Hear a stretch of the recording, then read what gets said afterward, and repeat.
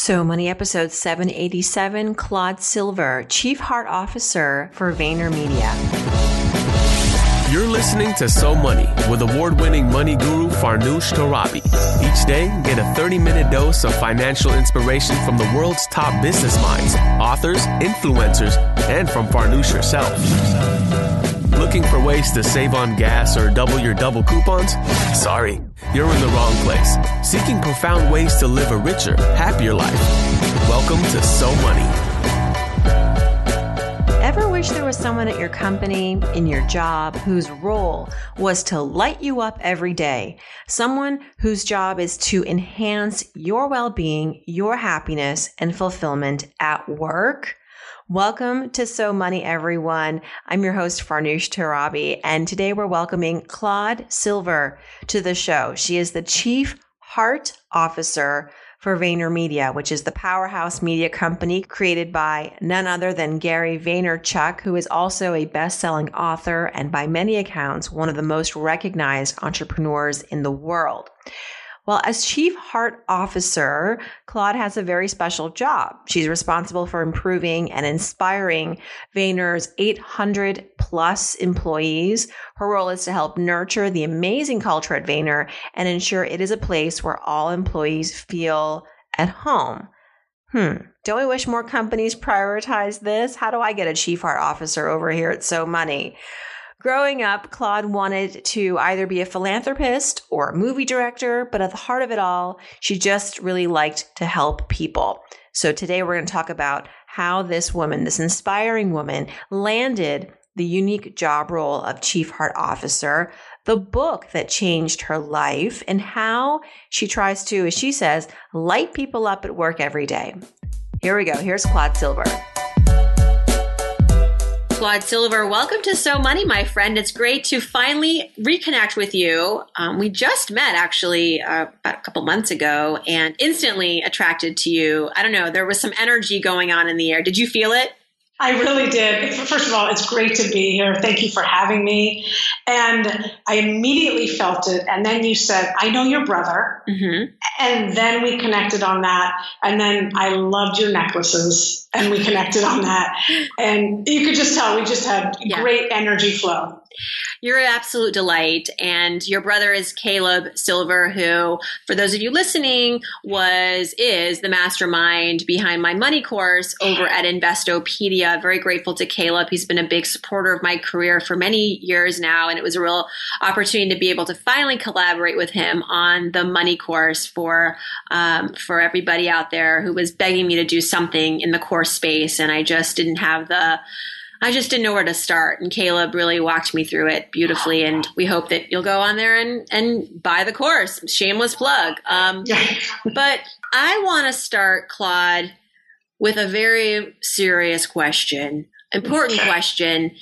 On your Twitter bio, it says that you always have a song in your head. What's your song in your head today? It goes minute by minute, but I got to tell you, it's Spit on a Stranger by Pavement at this exact moment. I can't say I know that song. Is that lame? No, it's my emo, 80s self showing up. I have random songs. I mean, this minute I could have the Supremes in my head, next minute. And no, you're not lame. It is just the randomized jukebox that is. I don't even know if your listeners are going to know what a jukebox is. Oh, we're not. I mean, we know it's it's that thing, right, where they had it on Happy Days. I remember watching that in the growing up. But Spit on a Stranger, not the song title that I would expect from somebody whose title is Chief Heart Officer, who grew up wanting to be a philanthropist. But tell us a little bit about your role at VaynerMedia. I'm a big fan of Gary Vaynerchuk. It's no secret. I profiled him for CNBC, and one day he'll come on this podcast. He's a little busy, but I want to learn more about this role that he created for you. It's not something that we often hear in the C-suite at companies at large. It's not like the typical role. So Chief Heart Officer, tell us a little bit more about the role that you fill and how does it come to life? What is this Chief Heart Officer role? Okay. All right. Yeah. Anyway, big props to Gary because we both love him. And without Gary, I wouldn't have this role, as you said. He is the one that identified in me when we first met, which is 5 years ago, that he and I had a very similar way of seeing people. We are both emotional optimists. He's the ultimate optimist. I'm probably an optimist, but I carry a lot of emotion with me. I'll spit on a stranger by Pavement. And the role itself is the person that helps cultivate and hold and sustain and scale the culture of an organization. And the culture is the people and their experience. So I look at being a CHO in this way. The root of the word culture comes from a word called cultura, C-U-L-T-U-R-A, which means cultivation of the soul. That's huge. Cultivation of the soul of this company, of the employees with grace and generosity. I hold space. I give them attention. I'm as transparent as possible. And I'm in action. Action is a huge part of this role. I think it's one thing to listen to people, and it's another thing to listen to people and then take action. So when I first took on the role, let's see, two and a half years ago or so, I said to Gary, cool, great, yes, got it. What's my KPI? How do we know if I'm successful? And he said, you will touch every single employee and infuse the agency with empathy. Boom. So it was up to me to figure out how to do that, how to cultivate the soul, how to make sure I'm touching people, not in a cheap and cheerful way, but I'm really spending time with people. And so I went about figuring out how to do that, which really is no secret. I do plenty of one-on-ones all throughout the day. I do town halls. I'm in different types of meetings where I'm either doing a training and development or bringing a facilitator in to train and develop 800 people. But really, I'm encouraging employees to bring their full selves to work. And it's my job and everyone's job, but really my job to ensure that we are creating a safe psychological, emotional, physical place for people to come in and belong. Because I cannot ask anything of anyone unless they have a place where they feel safe and met. So that's a very long-winded way of saying, I'm holding people. I'm taking care of people. I am helping them identify their roadblocks. I am not the hero of their story. I am simply a guide, and I'm shining a light on what it is they can do, what is possible for them here at VaynerMedia and really outside as well in life. It's not often where you discover that one of a company's priorities is to instill empathy in their employees, like actively do this, designate a role to someone to be in charge of this. That is exceptional. One of the things I read, a question that you ask yourself every day is, how do I light people up? Mm-hmm. And what are some ways that you're lighting people up? Like what's an example of that? Or how did you light someone up today? Okay, perfect example. I met a guy on our media team. He's been here 9 months, and I am finally getting around to meeting him, which is a little too long in my book, but I finally got to meet him. And in the 15 minutes that I spent with him, through the questions I asked him, I could see that he is still shy and in a bubble of his team, and he hadn't met anyone outside of his team, which means he hasn't really found the culture of VaynerMedia yet, 9 months in. And so talking to him and saying, hey, have you met people? Great. I'm going to set you up with 10 people, 10 of my people who I just trust through and through. I'm going to write them emails right now. And you're going to get a great sense of what VaynerMedia is all about through 10 varieties of people. And he was super, super stoked. That's a way to light someone up. I mean, on paper, it might not seem like anything, but the guy came in like, hey, it's nice to meet you, Claude, and left with a, oh my God, thank you so much. You've just opened up a door for me. That's one way to light someone up. how does one arrive at the role of Chief Heart Officer? It's not something that they teach at MBA schools. Like people might want to aim for the CFO designation, CMO, but how do you arrive at Chief Heart Officer? And I hope that this is a role that will be replicated at other companies. It's like, do you see this as maybe being the trend or the movement, or do you feel still like you're an outlier in the world, in the business world? I do still think it's an outlier at its bones, at what it's really, really meant to do. However, there have been about maybe 10, 15 people in the course of 2.5 years that have reached out to me, asked me about the role. Oh my God, I'm a Chief Heart Officer. I'm going to change my title to Chief Heart Officer. Cool. I mean, what a legacy, right? So that's amazing.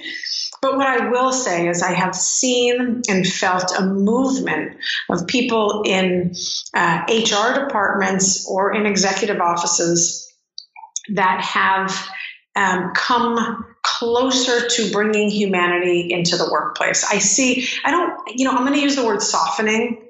I don't want to use the word softening because I don't want to give it a secondary vibe. But I have seen more tenderness. I have seen more people being awakened to the fact that we are treating employees like employees and not human beings. And so I'm really stoked that I have seen that movement. I found a wonderful community on social, especially LinkedIn, people that are wanting to have these conversations and do something with them. So that's awesome. And I read that, you wanted to be a philanthropist growing up. At some point, I think maybe at the intersection of in your 40s, you were determining what your next steps were going to be. I watched the trailer or rather the video of your Chief Heart Officer role on YouTube that VaynerMedia created. It was really, really informative, but you wanted to maybe go back to grad school and get a degree in social work. And then this position was basically designed for you by Gary. But what do you think drew him to identifying you as the person for this role? What prepared you? It simply put, life, but more than that, I think the ability to know what it's like at the bottom and to find my way to the top.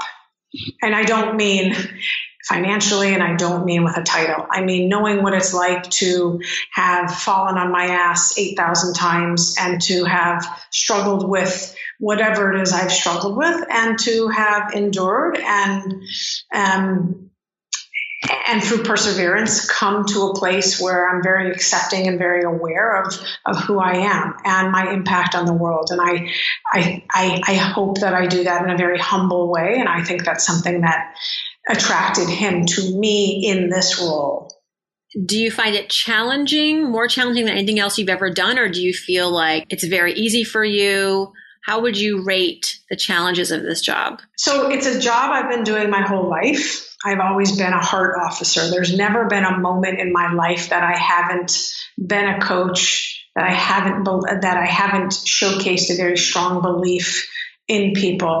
So I've always been who I am. That has not changed. I don't put a mask on every day to come here or take a mask off. What has given me an enormous amount of tools are the fact that I've lived many lives in 49 years. Whether or not I was an outward bound instructor, or I ran and started my own surfing and outdoor adventure company, or I was a strategic officer running global brands for P&G or Shell. I mean, I have so many tools at my fingertips through positive psychology or clairvoyant training or so forth and so on that I use on a daily basis, whether or not I am here, there, or elsewhere. And the great thing is I'm able to do what I really consider my life's work at this job, right here and right now, and I can see the effects. And that makes me so incredibly proud. It makes me put my hand on my heart right this second, because it's a give and take. This culture has given to me, and I'm giving to them. So I don't want to say, it's the easiest thing I've ever done, because we're dealing with people and life on life's terms, and some deep challenges on some days and some hard decisions to make. But I'm also dealing with human beings walking their walk, and there's nothing else I want to do. So in effect, it feels as wonderful as breathing oxygen. Wow. And I really mean that. If you had me working for a CFO or doing something that was extremely left-brained, it would be a tragedy. It really would. So I'm fortunate that I have a balance of critical thinking and strategic skills, but I'm very right-brain oriented. It wasn't until I read Dan Pink's A Whole New Mind, I don't know, 8-10 years ago, that I found such an appreciation for the way I am, for the way I think, for the way I process. Because you asked like how I got here. I have a road less traveled, and so have you heard that phrase, compare despair? When you compare yourself to others, you really despair. You're in hell. And so I think because of who I was, and extremely right brain and extremely, oh my God, you always think so much with your heart. That's a real way to feel different in the world. And for a long time I did, until the Dan Pink book came out, until I finally started finding my own communities that allowed me to feel really centered and really proud of what I bring to the table, which is this.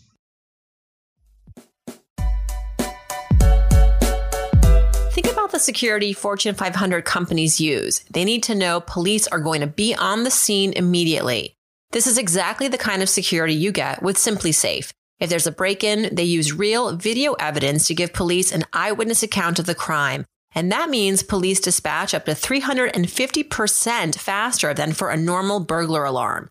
With SimpliSafe, you get comprehensive protection for your home. Outdoor cameras and doorbells alert you to anyone approaching your house. Entry, motion, and glass break sensors guard inside. Plus, SimpliSafe protects your home from fires, water damage, carbon monoxide poisoning, and it's all monitored 24/7 by live security professionals. You can set it up yourself with no tools needed, or they can do it for you, and it's only 50 cents a day with no contracts. Visit simplysafe.com/SoMoney. You'll get free shipping and a 60-day risk-free trial. Be sure you go to simplysafe.com/SoMoney so they know our show sent you. That's simplysafe.com/SoMoney. Compare despair. I'm going to start saying that all the time now. Okay. I mean, it's so relevant, especially these days with social media and all of the pressures. Yeah. I'd love to explore your financial perspectives, experiences, etc. Maybe a good first question as we transition is to ask, what would you say is your money philosophy, Claude? Like, do you have you have a lot of convictions, I can tell. You're a woman who knows who she is. When it comes to your relationship with money or how you think about money, what is sort of an overarching all-encompassing statement, or, we've gone through a few of those already, like compare, despair. I love that one. But as it relates to money, what would you say? So a couple different things. I think it took me a while to have a relationship with money, an honest relationship, where I wasn't just throwing my paychecks out the window, where I wasn't free to be you, and it took me a while to understand the benefit of a 401k, saving money, and budgeting for a vacation. That took a while to do because I was independent and I was alone. I wasn't married or anything. So it was my money. I could do what I wanted. If I wanted to skip out to Paris for a long weekend, Claude could do that. As I've grown older and continued to put in money into retirement funds. I love the stock market. I do dabble quite a bit. Thank God for Investopedia because it is very helpful to me. I like to know that I have enough money saved in liquid that if I needed to go someplace for a year and not have an income, I would be okay. So I save money. I put money away in different accounts. I do play with some stocks, and I try not to have a lot of my credit cards. And I would say, putting money away into a 401k is it was like a no-brainer for me. It made a lot of sense. Now, I started my own company when right after 9/11. I was in San Francisco, so I needed to draw upon money. I needed liquid to buy surfboards and buy insurance for an outdoor adventure company and pay rent and buy a car that could hold 8 surfboards on it and all of those things. But the payoff was exponential. So it sounds like you might be more risk averse, or rather a real planner in some ways. It's funny. I would never call myself a planner. However, again, here I am, as I'm in my fourth decade and the end of my fourth decade, I can't go back in time and can't go back 20 years and put money away. Those days are gone. So I am more frugal to an extent. I do plan things out, but I really have I enjoy the financial independence and flexibility that I have now with money, which makes me feel really good. I know that I'm okay for the future. And that is something that I didn't know at 25 years old. I never would have been able to tell you that. I never would have cared. I never would have known what it was even like. So, and I work really hard. I believe in a paycheck. I believe in earning my keep. I believe in walking home every night after work and knowing that I squeeze the heck out of that orange and there's only pulp left.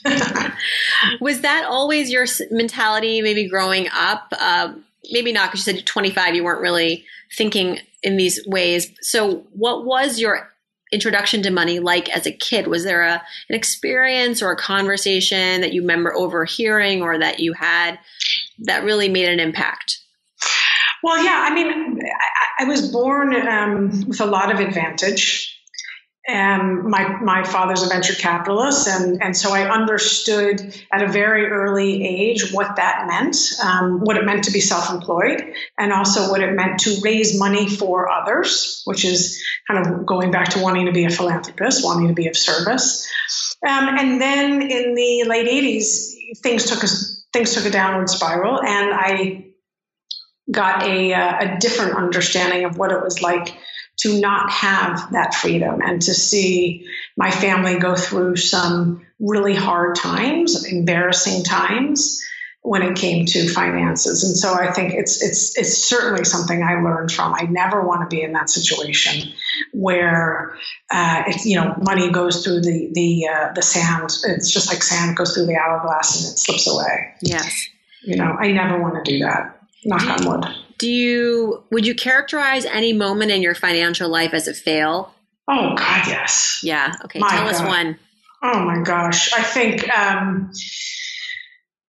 the first time I was in a partnership with someone and decided to go in on a house with them, and I didn't sign any documents, and we broke up, and the money went away. I had nothing left. Oh my gosh. That was huge. An enormous moment in life where you realize, gosh, sometimes love doesn't last, and promises that you make in that moment, if they're not written down on a legal letter, it's gone. So that was enormous. And I really started over financially as a 35-year-old. So from, the time I started working, probably 18 to 35, losing a lot of money at 34 and starting over, like legit starting over with a credit score, all that stuff. So what was the first thing you did when that happened to help yourself get back on track? I borrowed money from my brother. It was the first thing I did. Absolutely. I got a different job that paid me a lot more money than I was making. I downsized from living in a 1-bedroom to a studio in San Francisco. I sold my Saab and I got a beater minivan, and I drove that around. I mean, I made some serious changes. Yeah, I've come to the conclusion that if you really want to get out of some serious debt or really just make over your financial life, if you want to do it quickly, you have to get uncomfortable. You gotta make some uncomfortable choices. Yeah, I mean, thank God there was no Seamless back then. It was like Uber or all the others. Our sponsor for this show is Chase Slate, and they did a recent survey, and they found that over 66%, something like 2/3 of millennials have shared a purchase recently on Instagram. And we talked recently about compare despair, and that can be a little tricky when you are constantly feeling like the need to share on social media, especially like purchases. But it does beg the question, and I asked this of guests, recently, have you shared a purchase or a something that you bought, an experience or a thing, to people, whether it was on social media or in person, like because you were excited about it? And what was it? I actually love that question. I think it's really a curious one. The last thing I can remember was sharing an experience, and that was a trip to Italy over Christmas, where I was in Italy. I was drinking Aperol spritzes. I was eating incredible food. I was at the Vatican, at here, there, whatever. So it is something that I definitely shared on social. Yeah. I get that sense that if there is something people share, it's an experience. Certainly I have a friend who's always sharing her purses that she's bought online, and it's super cute. I always like them because, it satisfies her. So it's a little bit of a dangerous follow, though, I will say, because it leads you down sometimes expensive paths. Like, oh, that's a cute purse. I want that purse. Or right. I need a purse. And then there's the shop now button, and then you're doomed. You're just a goner. Yeah. Totally. All right. So now I'll question about habits. A so money habit, Claude, that you have, a financial habit that you practice maybe within your relationship or you as an individual to make sure that your money is where it needs to be. All right. This is as corny can be. On my Google Calendar, twice a month, there is a mention of how much money is coming out of my paycheck and going into what account. So it is a habit. I see it twice a month. When I get paid, I know exactly what's coming out, and it's a good reminder to me. How do you set that up? Is that through an app, or you just bank tells you? Yeah, no. So I set it up through the paycheck company that we use here at VaynerMedia, and then I take certain money out, and some goes into Fidelity, and some goes into my Bank of America account, and call it a day. But I'm aware on these 2 days a month, because it says Claude depositing XXX, that money is that A, I have the money, and B, it's being moved. Yeah, I think we live in such a frenzied digital electronic world, which is great in many ways. But I think when it comes to our money has become so digitized. Our transactions have become so digitized. It's easy to lose touch. And I want to make sure that we can incorporate some touch points. And that's a great tip. I'm going to start doing that. Thank you. It's so simple. My mom, bless her soul, still calls the bank every single day to check her balance. She's a psychotherapist. And so she's taking checks in every single day and depositing them. And she, with a pencil, does her checking account. Wow. Yep. Go, Mom. Yeah. Good for her. That's legit. Yeah. That is legit. Absolutely. That is super legit. Whatever works for you, That's right. There's Amen. You don't have to do it your way. You don't have to do it your mom's way. But you know what? You're doing something. You gotta do something. Just do something. You don't want to wake up at 30, 35, whenever you decide to wake up, and you're broke. Yeah. Because those years are gone. So. And the money could be too. So. Yeah, exactly. Okay. Last but not least, let's do some So Money fill in the blanks, Claude, where I just start a sentence and then you finish it. Okay. Okay. If I won the lottery tomorrow, let's say $500 million, the first thing I would do is buy my parents a gorgeous ranch in Santa Fe, New Mexico. Aw. Is that something that they've been wanting to do for some time, or? Yeah, they're starting to look at places where they could create a vineyard, and my mom loves to garden, and they're 77, and I want to make sure that they're good. That's sweet.